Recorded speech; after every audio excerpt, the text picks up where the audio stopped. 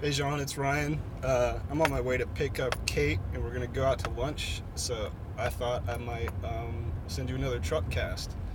Um, I was driving around and I passed a postal van parked, and it reminded me that my dad was a postal carrier for his whole career, and he started off as a walking letter carrier. Then he got upgraded to driving a truck.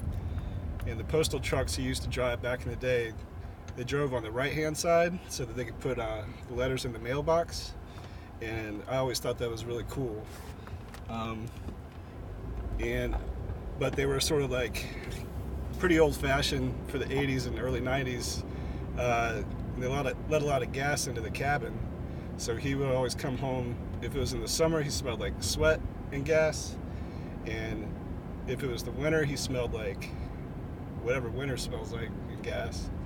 And every day when he came home, I would give him a big hug. So I remember that pretty deep inside my brain. And when I was thinking about that, it reminded me of all the different cool uniforms that my dad used to have, because they had a lot more variety back then. And we would actually get a catalog every year from the uniform company. And so it was like, instead of the Victoria's Secret catalog, we got the postal carrier uniform catalog, and had different models wearing different outfits and looking really happy.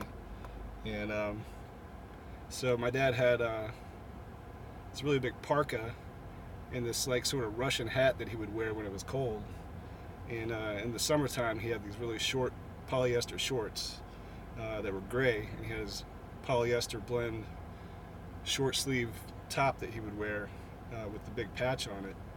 I'm kind of boring myself talking about my dad's uniforms, but anyway, when I saw the postal van today, I was thinking also that if you were a rural letter carrier back in the day, you could drive your own car, and because they didn't have enough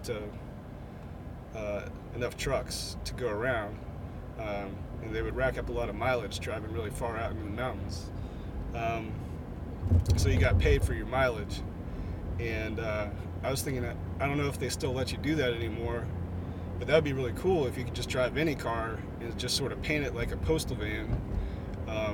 Like you can imagine like a Kia Soul that's like white with the red and blue postal stripes and the eagle on the back, or maybe on the front hood, or maybe like a Dodge Neon that was white with the red and blue racing stripes and the eagle on the hood, or maybe even like my car, Subaru Outback, white, red and blue stripes, eagle on the hood, me driving on the right hand side, waving to everybody, giving them their mail, making them happy, getting little snacks and presents at Christmas time, because that's what you should do at Christmas time for your letter carrier, because they work hard all year and they work extra hard at Christmas time bringing everybody their presents. And they also, have run-ins with all types of animals, especially down here in the South. And it's not an easy job. Long hours. A lot of surly coworkers. There's a lot more junk mail nowadays than ever, so sometimes you might have an existential crisis wondering if your job is really useful to the public or not, but it still is, I think. Some people still write letters and send cards and,